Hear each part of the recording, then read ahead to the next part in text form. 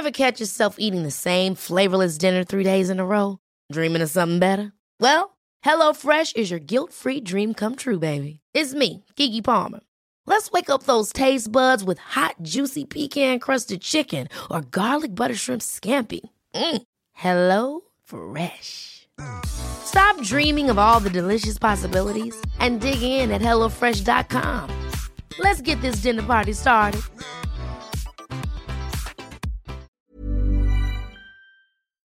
This is a Virgin Media Originals podcast series.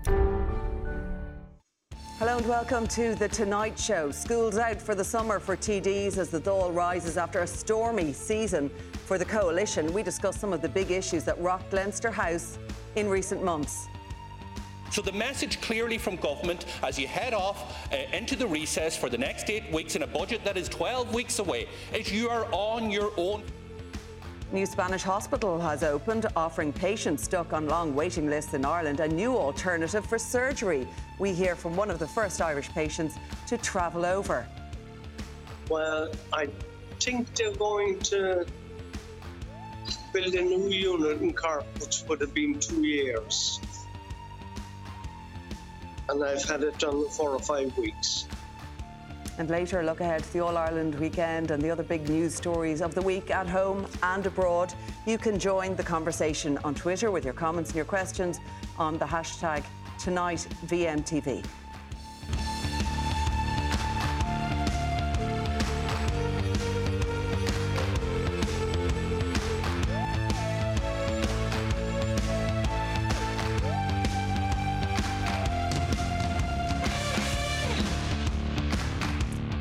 First tonight, financial institutions have begun providing a streamlined loan service for people to have medical operations abroad in a new approach to bypass long waiting lists in Ireland. Well, joining me now from Spain for more on this is Irish Examiner health correspondent Niamh Griffin.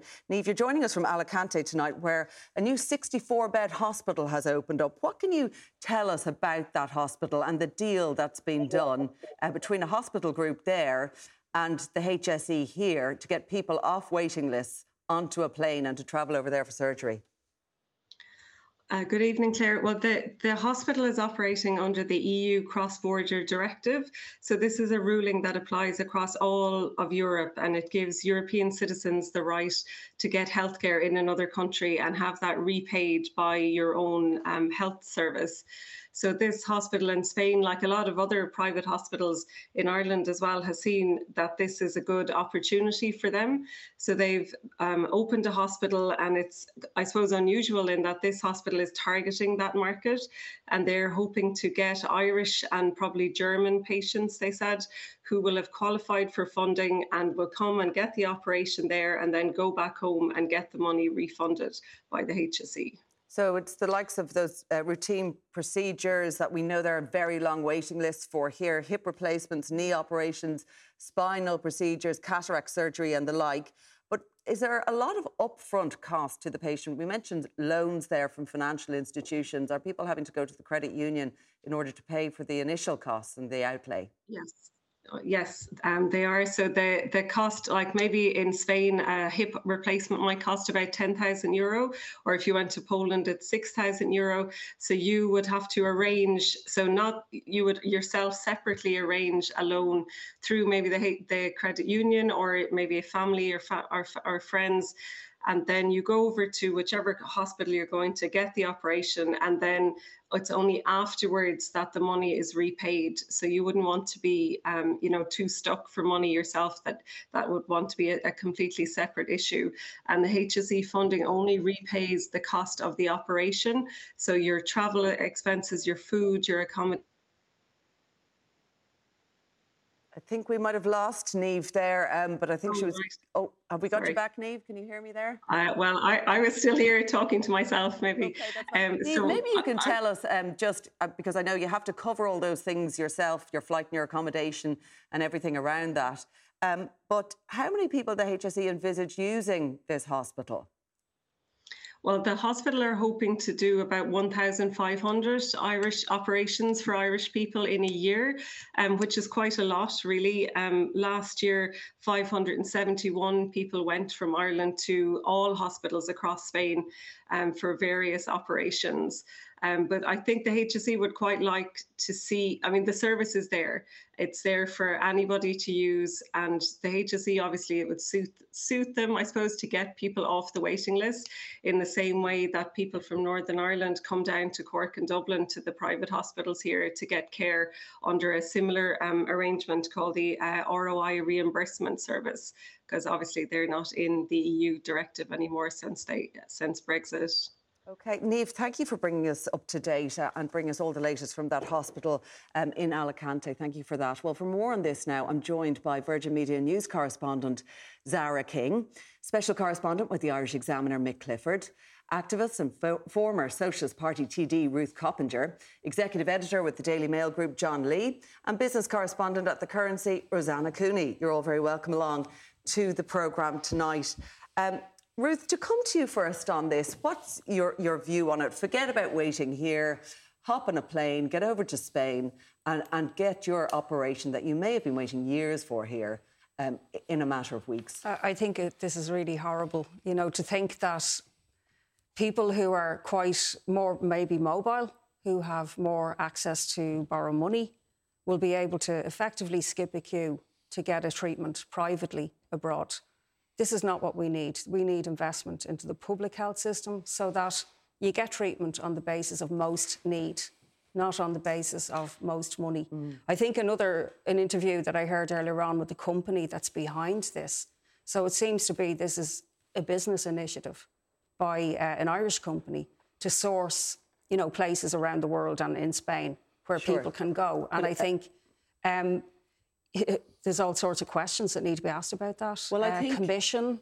I mean, it is interesting that it's an EU cross-border scheme. It won't be the first hospital to carry out surgeries there. If people are desperately in need of and in a lot of pain and willing to do it, isn't it a solution? Well, I totally understand why anybody would do this. I'm not blaming anybody for it, but that cross-border directive was more designed to assist people to be able to access services that weren't provided in their own country. We're well able to provide hip replacements, to provide, you know, gastric surgery and all of these things. But the problem is, you know, the resources haven't been put into the public health system. And I think, you know, elderly people, are they going to be able to go for a hip replacement over to Spain? I think that really, you know, we need to invest in the public health system and let people get based on the need, not on, you know, money. It's interesting, Mick. I mean, certainly there's a lot of positive spin put on this story and this state-of-the-art facility that's opened up, and it's going to reduce waiting lists by allowing people to travel within the EU to have surgery. But the costs mean that not everyone will be able to go. Yeah, it's an indictment to the health system here. It's an indictment to the two-tiered system. It's not the first kind of initiative like this with the cataract bus that went from Kerry. The Healy Race organised it up to the north. And, you know, it was a similar idea, taking advantage of that directive. I mean, there's something distasteful about it because it's another element of the financialisation of health. The other side of the coin is, though, I can't sit here and say that nobody should do it. If somebody has access to a loan and they want to get this done, the one thing I would be a small bit concerned about is this concept that you take out your loan, you pay for it, and you reclaim it after. How solid and how quickly you get back the money and how much that's going to cost you, we'd have to wait and see how that develops. And of course, you do have to pay for your flights and your accommodation, and you won't get that money back. Let's talk to someone who's undergone surgery at this hospital. A short while ago, I spoke to Michael Carroll from Ballyfahan in County Cork, who was one of the first patients treated at the hospital last week for cataract surgery. And I began by asking him why he travelled there. This has actually worked out a lot better for us than taking a package holiday. So most of it is covered by the HSE. It's been very good the way it's been organised. Were there upfront costs, though, that you had to pay for yourself, Michael?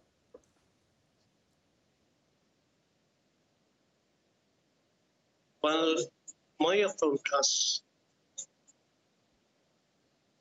I tried to fly out direct from Cork, but it was too expensive. So we went Cork, Manchester, and Alicante, which worked out at a quarter, 25% of the price of flying direct from Cork. Okay. The accommodation was very reasonable.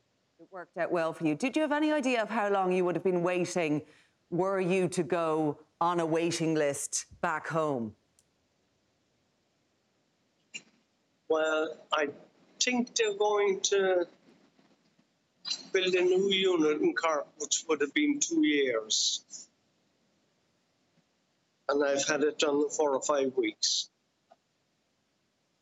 So for you, it's all been worth it? Oh, yes, yes. Okay. I can see the... What were you saying, Michael? Tell us about the difference that it's made to the eye condition and what were you experiencing before the surgery? I was walking to walls and everything. And my balance was totally out. It's completely changed.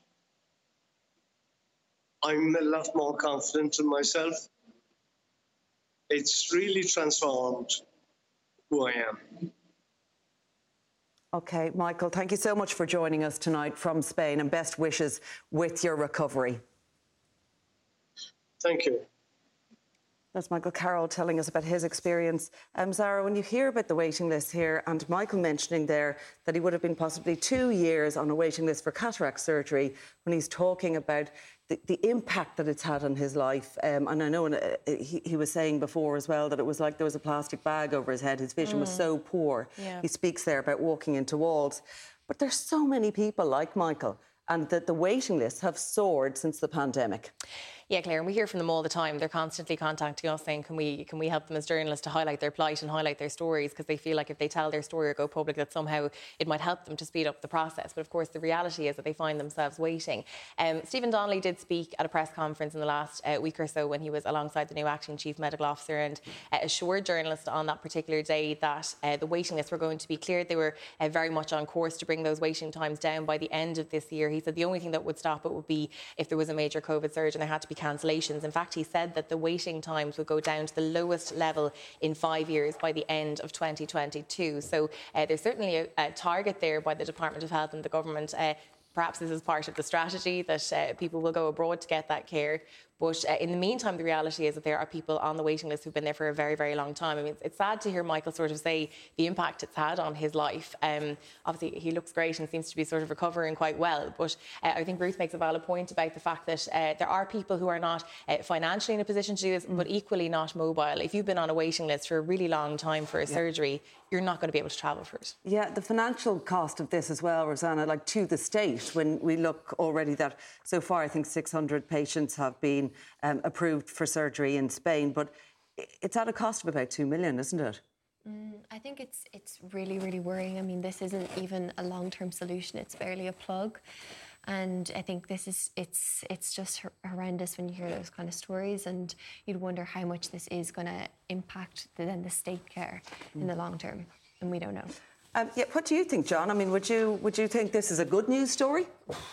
Well, not when you hear Michael's trek across Europe to get there. It's rather dispiriting and sad for the man that he had to go through that. He doesn't sound like a wealthy health tourist in any fashion. And of course, he was explaining earlier that they actually managed to sort of build a holiday around it. So I mean, maybe for some people it kind of does work out well for them in that regard. But I'm sure he took the chance, and that's a pleasant experience from after that. But as Mick said, it's an indictment of the health service, and it's interesting that this is occurring in the week that we see that if you put enough political pressure on this government, you can get favouritism for your particular health sector in your area. Mark McSharry was on yesterday, rightfully claiming credit for getting enhanced cardiac services in Sligo.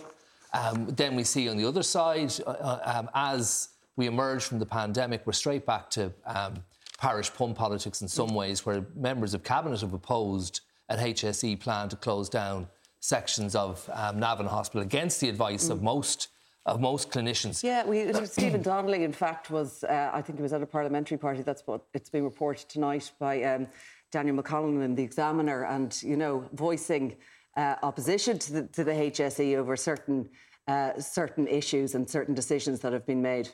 I think Leo Varadkar came out and said that, and made it clear that some members of Cabinet had a problem with it, and it has been paused. It was denied by everyone involved that Paul Reid had been influenced by this in his resignation from the HSE, his signal to leave the HSE. But he had contradicted the minister on radio the day before he resigned. So what we're seeing is a lot of these sectoral issues in the health service went into deep freeze during the COVID pandemic, rightfully in many ways. And now Stephen Donnelly is going to have a rapid reintroduction to, and he hasn't actually faced it thus far, the problems facing our health service that are endemic and deep-seated and there for decades. And Claire, I think it's worth noting as well, you know, we're dealing with a summer trolley crisis where we never really had a summer trolley crisis before now. So it's not just a winter problem now, they're dealing with it right through the summer, and it's been a really difficult time. The relation to Navan, I suppose, if you ask Paul Reid, I spoke to Paul Reid about this a couple of weeks ago, he would probably argue that him and Stephen Donnelly have had bigger rows, John, over the last couple of years, and that would probably be a factor in it. But there's no secret that the relationship between Paul Reid and Stephen Donnelly isn't exactly the friendliest. Yeah, and then looking ahead, then Ruth, to a winter of discontent, as Zara is saying about the trolley figures now. Absolutely. Well, I mean, I know we'll probably be discussing the cost of living, but I just think everything that's looming for the government, 70% of people today in that poll have said that they don't see any prospect of things improving in their lives. I think only 18% of people felt that things could get better. That's a real problem for the government, and it's brought them to their lowest figures. I mean, Fine Gael below 20%. We will talk about that, as you say, in the next part of the programme. But first, briefly, we're going to move to other news, and we're going to go to the UK, where former Chancellor Rishi Sunak is leading the race to lead the Tories to succeed Boris Johnson. Well, for more on this, we can cross to London now, and correspondent Ollie Barrett. And Ollie, bring us up to date on this. There was a second round of voting. Rishi Sunak is out on top, but it's a pretty tight race there between the five contenders. It very much is. We knew that today's rules were simple. Whoever came bottom today was going to be eliminated, and that's what happened to Suella Braverman, the Attorney General. She is out, and it really is looking like a race between the top three contenders now to make it into that final two pairing, which will go to the party membership over the summer here in the UK for hustings and debates, and then a postal ballot among those party members to choose the eventual leader of the party and therefore the next UK Prime Minister. Rishi Sunak is out in front with Conservative MPs, but he's very closely followed by the Trade Minister, Penny Mordaunt, and behind her, the Foreign Secretary, Liz Truss. So a lot will depend now, if those three stay in the front three positions, where the other votes go of the other candidates that are dropping out. Rishi Sunak will be very nervous indeed, because he knows he's seen polling that suggests that he might lose when it comes to the party membership vote against either Penny Mordaunt or Liz Truss. So both of those two fighting it out. It seems to be up against Rishi Sunak in that final pairing, but we have a weekend now of televised debates in which all of the candidates are saying that anything could happen, and therefore this all could change come the next vote from Conservative MPs, which will take place on Monday. Ollie, just to move away from the UK, and another leader in trouble, Mario Draghi in Italy. He is refusing to resign, or there's issues certainly around that. What's the latest? What can you bring us around that?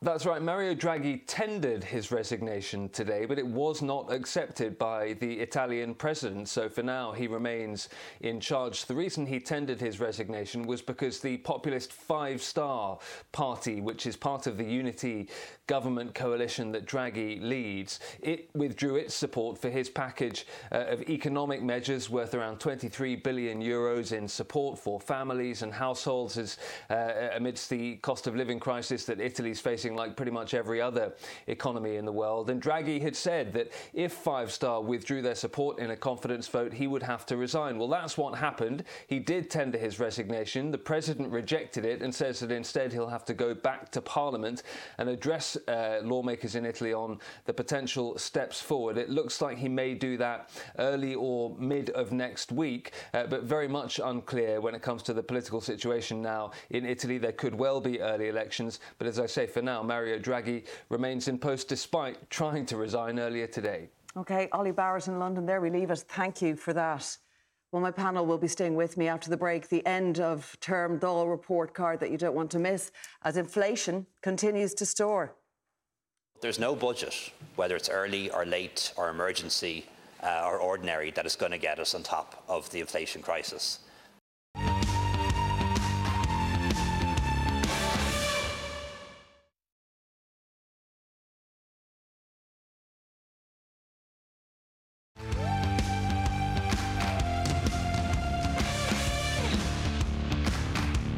Welcome back now. As it's all wound up for summer recess today and politicians left Leinster House to start their holidays, the annual rate of inflation rose to 9.1%. It emerged last month, its fastest rate in 38 years. The latest figures from the Central Statistics Office showed that. My panel is still here with me and we're here to discuss this. John Lee, I suppose really bad news on the day that, schooled out for the summer, as it were, when it comes to Leinster House. They also had a really bad poll showing. Yeah, I just went back through a quick look through the figures there over the last... I think what matters figures-wise for Fianna Fáil and Fine Gael in particular is the general election. And they seemed to get a little stay of execution over the last year or so, probably principally because of the pandemic. But they had been in decline significantly up until the 2020 general election, even in the space of a couple of weeks. So, again, another figure I looked at, I kind of added this up. If you look at the three leaders of Fine Gael, Fianna Fáil and the Green Party, cumulatively, they've been in power without break for 25 years. Micheál Martin was cabinet minister in 1997, and between the three of them, they've all been in cabinet solidly for that long. Clearly, the public want to change. And Sinn Féin are who they are turning to offer that change. And the only way I think this government can save themselves is a serious personnel change come the reshuffle in December. Is that going to happen? I don't know. But there are no new faces. As you say, we've had the people in power, we've had the parties in power. There is a lack of freshness there, no matter how much rejigging they do. Well, what the parliamentary parties are saying less vocally, I think, in Fine Gael, but I certainly reported about Fianna Fáil at the weekend, is that maybe the top men have to look at themselves. There is a huge problem there, whatever that is. The policies they have aren't working. Housing clearly isn't. It took them a year to get that underway. There are excuses. And I was struck in Micheál Martin's interview with political correspondents at Christmas that he was asked his greatest regret about COVID, and he said was locking down housing in the second lockdown. Now, when they start rewriting history at that point, there's a problem. So I think the decline started for Fianna Fáil and Fine Gael sometime in 2017, 2018, and has continued, and it's going to be very hard for them to address it. Ruth, we're talking about the cost of living, annual inflation rate rising to over 9% last month. Was the government right to hold out in the budget? We heard the Taoiseach again defending that move, saying a budget now is not going to make a difference to the cost of living crisis that we're in. I mean, did you ever hear the like? The idea that people can wait 2 months for real action on this. I've been out in the doors in the last few weeks and I've noticed a huge change in how willing people... It's that time of the year. Your vacation is coming up. You can already hear the beach waves, feel the warm breeze, relax, and think about work. You really, really want it all to work out while you're away. Monday.com gives you and the team that peace of mind. When all work is on one platform and everyone's in sync, things just flow. Wherever you are, tap the banner to go to Monday.com. Hey, it's Ryan Reynolds, and I'm here with Keith, co-star of my upcoming film, If, only in theaters May 17th. Do you want to tell people the big news? All right, I'll do it. Sign up now and you'll get unlimited for $15 a month and 6 months of Paramount Plus Essential Plan on us. MintMobile.com/switch. Upfront payment of $45 equivalent to $15 per month. Unlimited over 40 gigabytes per month. Face lower speeds. Videos at 480p. Active Mint customers by 531.24 get 6 months of Paramount Plus Essential Plan. Auto renews after 6 months. Offer ends May 31st, 2024. Separate Paramount Plus registration required. Terms and conditions apply if rated PG. Hi, I'm Daniel, founder of Pretty Litter. Did you know cats tend to hide symptoms of sickness and pain? I learned this the hard way after losing my cat, Gingy. So I created Pretty Litter, a health monitoring litter that helps detect early signs of illness by changing colors, saving you money and potentially your cat's life. Pretty Litter is veterinarian developed, and it's the easiest way to keep tabs on your fur baby's health right at home. Go to prettylitter.com and use code ACAST for 20% off your first order and a free cat toy. Terms and conditions apply. See site for details. Are to talk, because this is really biting. You know, I mean, people who have Tesco delivery, that same items each week, it's gone from 80 to 120 euros. A driver instructor who doesn't get paid for petrol. You know, a carer who has to go to 18 houses and has to pay. And the government actually thinks that people can wait. And one of the big costs that people are facing now is back to school. That happens now. It doesn't happen in September, which Leo Varadkar maybe under the illusion. And I think, you know, what we're seeing is we need money into people's pockets to pay for example, the back-to-school costs. I mean, what about the back-to-school allowance now? And they did kind of make an announcement about that. Sarah, you want to come in on that? I was at that announcement, actually. So I went to the announcement of government buildings last week for that, Claire. I think the problem around that was that around 260,000 children will benefit from that extra €100 in the back-to-school allowance. There's roughly around 900,000 children in schools. You're talking 1 in 4 kids really benefiting from that. And I think one of the problems with that came up at that press conference was that morning Leo Varadkar had been on radio speaking about the fact that a rising tide would lift all boats, that they would help everybody, including the squeezed middle. Everyone would be helped, and then there would be targeted further supports for people who were really in dire straits. And then that evening, 3 government ministers are outside government buildings announcing this back-to-school plan, and it really only helps 1 in 4 children. So there's no consistency across the board when it comes to that. There's also is that a problem. The targeted help, though, that the government said... This is targeted help as opposed to help for everyone. Exactly. So the minute that was announced, I was quite taken aback by the response. We got emails, messages coming in straight away that evening when we reported that story saying, I'm squeezed middle, you know, I'm trying to fill my car. A lot of people suggesting, would they not just give us an extra €100 for everyone in the children's allowance, maybe for the month of July or August? But €100 is actually useless. It's nothing. I think it worked out. I think the scheme actually, Ruth, worked out. They were telling us it was a €67 million scheme, and they told us it would be the difference of an extra €9 a week in families' pockets, the families who would receive it. Apparently, the average cost of sending a child to school is about €1,000. Yeah. It's over €1,000. When you take in the voluntary costs or the payment, but I do agree with Leo Varadkar on one thing about the budget. It's like people are going on about the budget as if the budget, unless there's a transfer of wealth from those who have to those who don't, there is no relief for people, and there isn't actually any talk of what policies are going to be undertaken to bring that about. Mick, I just want to ask you on this. When they're talking about, you know, holding out in the budget, this is a political move, is it? That, look, if you think it's bad now, wait till the autumn, and we need to have something really decent to announce. Yeah, I think so. I think there's a couple of dynamics at work there. I mean, Fergus Finlay, who used to be an advisor of government, has been writing recently about his experience in government when there was a serious inflation crisis. The comparisons with the current rate of inflation is around mid-84, when they were coming out of 7 or 8 years of that. And one element to that was, if you keep chasing inflation, do you worsen it? Now, within that, though, you have the other element of there are those who are worst impacted by this, and targeting them is the imperative. What overlaps with that, though, is you'll find that that's not necessarily the electorate, and therefore politically you have the squeezed middle, and Fine Gael and Fianna Fáil to a certain extent are going to want to concentrate on them, whereas resources to the greater extent, I think, and in terms of equity, should be geared towards those who are most impacted. Yeah, and it is trying to get that balance right, because we have groups like Barnardo's and, you know, people representing struggling families saying it needs to be more targeted, and this energy credit of, say, €200 going to every family in the country, and I think we're going to see more of that again in the autumn, simply is going to also help people who earn a lot of money and simply don't need it. Rosanna?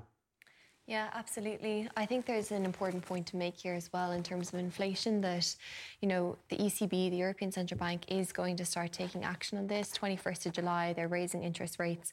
From there on, it's going to keep, interest rates probably will keep going up until inflation is licked. But I think the problem there is what comes after that, and that's a slowdown. And whether that's good or bad for people, it's even more difficult to say. So the issue of inflation is probably going to subside at some point. But yeah, very difficult and tricky situation. And a lot of people watching tonight will just really feel like this is going to be a tough enough summer, never mind when you look at all energy prices, fuel prices, what's coming down the line in terms of price hikes from the energy providers as well. Also struck today by the story, John, about refugees who have arrived into this country seeking accommodation, being told there's accommodation for them here in Ireland, and having to sleep on the terminal floor of Dublin Airport. Yeah, it's a politically sensitive area, but you know, some big decisions are going to have to be made that weren't made at the outset. I recall being in Dublin Airport when the war had just broken out in the east, and I asked Leo Varadkar at a press conference, you know, with the assumption that there was some big plan for dealing with the influx of these benighted people, whether this was the opportunity to do something dramatic with the housing situation.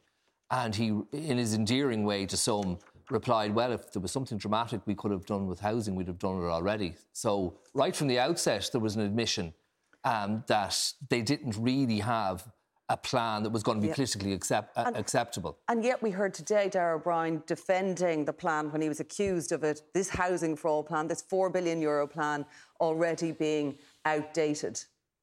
I mean, the route, we're actually kind of been talking about this probably for 10 years nearly now, that this housing crisis has been biting. And the continued failure of them to actually build public housing, which is at the root of this.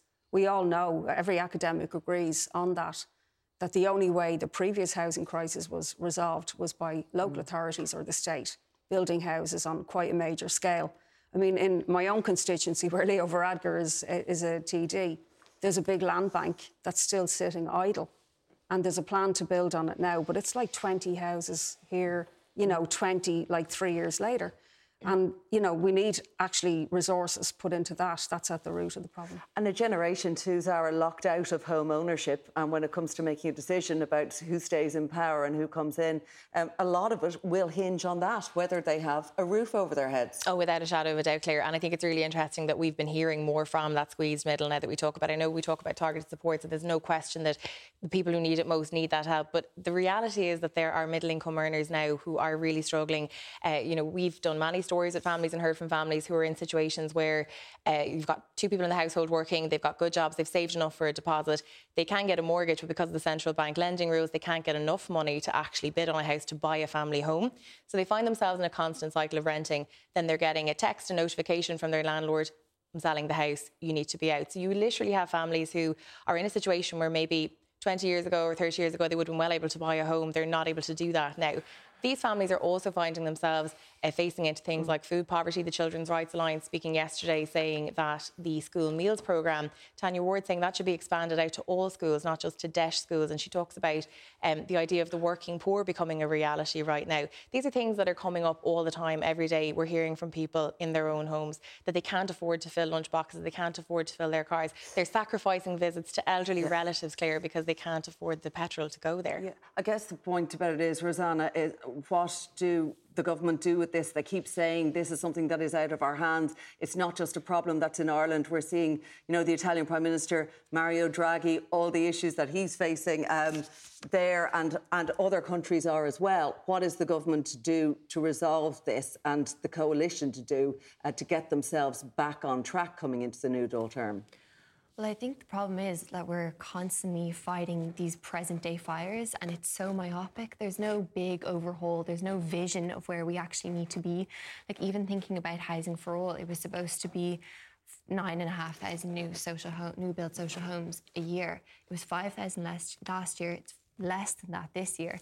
And so we're just dragging along. And I think the big thing is that's really going to hurt us is that when we maybe go into this slowdown or potential recession, it's not going to be like 2008. Like, house prices aren't going to fall off a cliff. They're going to remain. They're maybe with the interest rates, they'll become slightly cheaper or less, the prices will go down.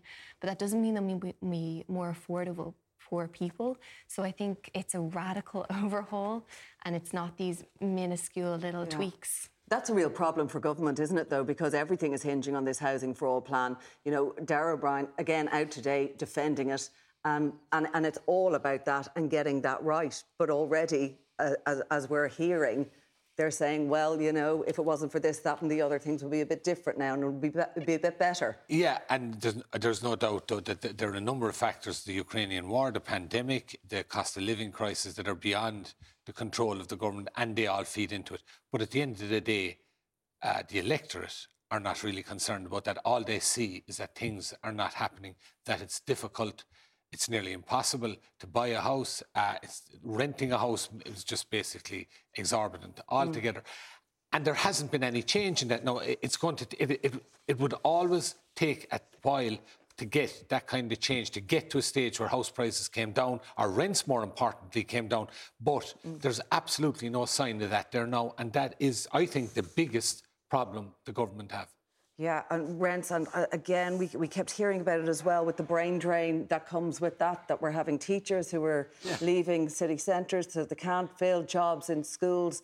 You're having huge problems around that. With all of this, John, you've handed out your political ratings for the term. Who's the winner and who's the loser, do you think? That's some lead-in now. I don't think I can give it to the Housing Minister after that discussion.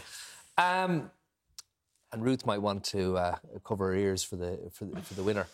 I did the ratings a couple of weeks ago, and they haven't changed much since. It's always hard to pick a winner in a government that has we can't forget been dealing with one issue up until till January, February, and I think the team maybe to look at for... You're struggling to find a winner. No, I have an answer, but I just don't want to be too effusive about people because I might get a belt off Ruth here, but... Ruth, I'll have to let you know. I'm not violent. Is that change that might reveal the name? That change that might be possible within the government might come from the younger ministers. I think Simon Harris has done very well in a department that was really, I'd say, he felt was given to him as a sop. Was kind of a makey-up department that didn't exist in the past. Is a really important place that he has done well, and he has gotten small wins in a challenging area. Right. Helen McEntee too, but I think Jack Chambers has probably done the best in Cabinet. A young minister coming forward, he succeeded in getting through some Irish language legislation as part of his one part of his portfolio, and now as Chief Whip, he is holding together what is a minority government. And he plays golf. And he plays golf. Yeah. Well, no, he didn't play with me. I played with his brother once. But Ruth... You haven't been taking any substances or anything? Ruth might have an answer there because they have shared a constituency and will probably face Ruth, each other in the next general election. I have to ask you about that. Your thoughts on that particular view about Jack Chambers and actually who the potential winners have come out in this sole term? Well, I mean, Jack Chambers is Minister for... I don't think anyone in Dublin West actually really knows. So... No, it's not about personalities, really. I don't want to be making it about personalities. We're dealing with a government that's allowed a huge number of crises. Some of it is international, but the housing crisis has been here for 10 years. Fine Gael are in power 11 years, you know. So I think that's what people will judge them on. OK, there we'll leave it. My thanks to Rosanna and Ruth. Stay with us because after the break, the rest of our panel are with us and we will discuss, among other news stories, the story of athlete Mo Farah.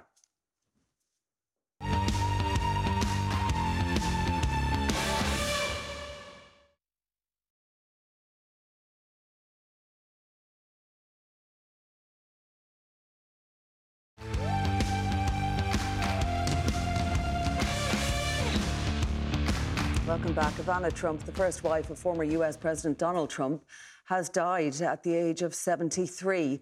Mr. Trump made the announcement on his social media platform, Truth Social. He wrote, "I'm very saddened to inform all those that loved her, of which there are many. She was a wonderful, beautiful and amazing woman who led a great and inspirational life." Okay, now to look at the other big news stories of the week. Zara, Mick and John have stayed with me, and one that has gained worldwide praise and attention this week was athlete Mo Farah, who opened up about being trafficked to the UK illegally under the name of another child. We can take a look at a clip now from a BBC documentary that aired last night. Most people know me as Mo Farah, but it's not my name, or it's not the reality. The real story is I was born in Somaliland, north of Somalia, as Hussein Abdi Kahin. Despite what I've said in the past, my parents never lived in the UK. When I was 4, my dad was killed in a civil war. You know, as a family, we were torn apart. I was separated from my mother, and I was brought into the UK illegally under the name of another child called Mohammed Farah. It's an unbelievable story, really, isn't it? Mick, you know, known throughout the world for his amazing athletic career, and opening up after all this time about the reality of what happened to him and really shining a spotlight on trafficking. Absolutely, and a story of triumph over adversity, and at the same time, very sad story when you think of his reality, his real life. And watching, there's an interesting part of it where he was put in touch with the real Mo Salah, the man whose name he effectively took. And, you know, he had a Zoom or whatever with him, and you know, you could see he was emotional, like he was seeing this character, I effectively became you, to some extent, he was saying. But what struck me about it was that real Mo Salah, if you want to call him that, there'd be no welcome for him in the UK today. Like, Mo Salah is this man that he's a brilliant athlete, he's done fantastic things, but his brother, his alter ego, if you want to call him whatever, the nature of the way things have changed in the UK, and okay, fair enough, they can say that they still admire this man, and it was pointed out that there's no question of his citizenship being revoked, even though he wasn't whom he initially was supposed to be. But all that is predicated on the fact that he's a brilliant athlete and he's carrying the flag for the UK. But it's just a juxtaposition between that and this business of, for example, the most desperate people in the world applying for asylum, and you're sending them off to Rwanda. So, you know, I couldn't get away from that aspect of it. Notwithstanding as a human story, it was a fantastic, that thing of triumph over adversity. It's the personal story, but it's also the story of a celebrity now. As Mick was saying, it would be all too different if that person was unknown. Yeah, and that's the point, isn't it, Claire? I suppose a barrister at the time, when he was thinking of coming out about this, told him there would be a real risk in coming out, that there was going to be potential challenges there. He was told that perhaps his British nationality could be taken away, but the British Home Office now saying that there'll be no action whatsoever taken against him. It was interesting as well that he spoke about the fact that it was actually his children who sort of encouraged him and inspired him to come out and talk about this. He had said on Instagram prior to the documentary broadcasting that he wanted his family to understand more about the experiences that led us to becoming the family we are today. So it seems he's on a sort of a personal journey in terms of his identity. But you're right, if somebody else in that similar situation who maybe wasn't famous, didn't have so much Olympic success, if they came forward, would they receive the same level of support? And certainly shining a light on the UK policy that's so contentious right now. To talk about a big story on social media, well, not just, it's a huge story in the world of big tech. Elon Musk and Twitter, the spat goes on. The company is planning to sue the world's richest man to force him to complete the deal to buy Twitter when he's decided he wants out of this deal. I wonder, is this another victory for Michael D? Didn't Michael D frown upon Elon Musk's attempts? Maybe the moral pressure has forced him back. But he seemed to make a joke out of the fact that he was being sued, whereas legal experts have said that they have a serious case in New York and the United States in general. They take a very dim view of messing around when it comes to mergers. But probably not something he has to fear a loss of. I don't know if the ownership of a social media platform by whichever chosen billionaire you have makes that much of a difference. I could be completely wrong. Maybe there was a lot of worry about it at the time when all of this was announced. If you think Twitter's bad now, wait till you would have seen it with Elon Musk. There was, but traditionally, through history, newspapers and now large media companies have been owned by rich men, and other sections of the media have been owned by wealthy men for a reason. And it can depend on the person. If there's a fear that Elon Musk was going to interfere editorially, if that's possible on Twitter, which is a chat room in many ways, then maybe it's a good thing. The big question at the time was would Donald Trump come back onto the Twitter platform if Elon Musk was to get back his views around free speech? But it's an increasingly toxic platform as well that has been criticised for changing a lot from what it was originally to what it is now. It is clear, and it's a difficult space to be in, I think. You know, I mean, I've spoken before personally about the fact that I've taken a massive step back from Twitter in the last couple of months because I don't feel like Twitter is the type of space where things are sorted if you have a problem. And one of the issues with Twitter is that if somebody writes something nasty about you or something quite personal and you report to Twitter, it's very rarely, if ever, dealt with. I think that's one of the biggest issues that platform has. Now, all the platforms have a similar issue, but I think Twitter has a particular issue around that. And that's before we even talk about Elon Musk's interest in it or where that's going to go to. Let's talk about the weather. We are expecting this great weather, some would say worrying weather, to hit in from Sunday, a heat wave. We're really seeing it around Europe where there's wildfires in places like Portugal and Spain, their second heat wave in a matter of weeks. But here we're being warned it's going to get pretty hot, Mick. Yeah, and this is where I have to say, Claire, that I take leave from my genuine concern for climate change.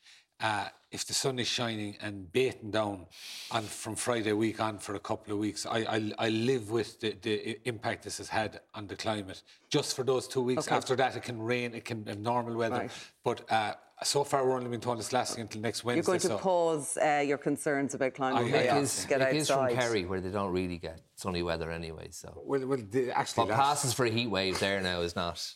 But we are talking about, it will, and it's been reported, it's going to be a shock to many people, and especially older, vulnerable people, if we're hitting temperatures of 30 degrees Sunday, Monday into Tuesday, that a lot of people won't be prepared for that. And it's the warm nights, the hot nights for elderly people in particular that's a bit worrisome. And our infrastructure isn't prepared for that kind of heat.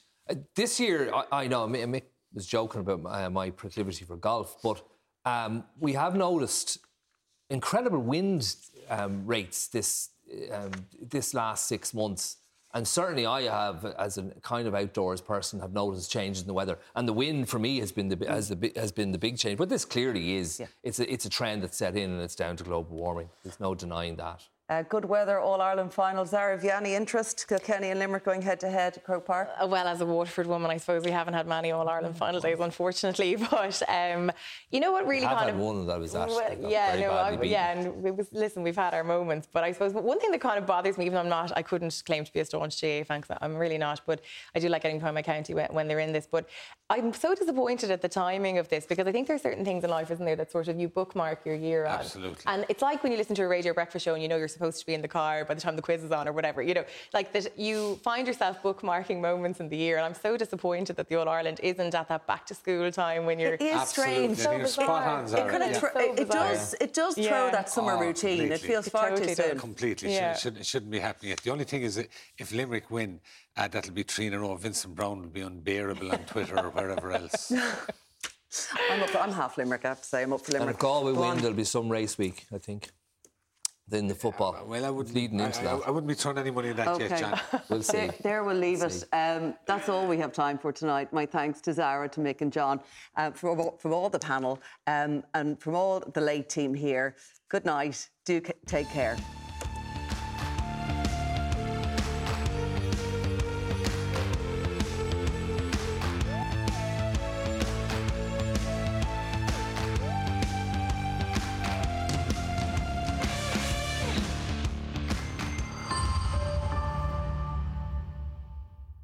This is a Virgin Media Originals podcast series.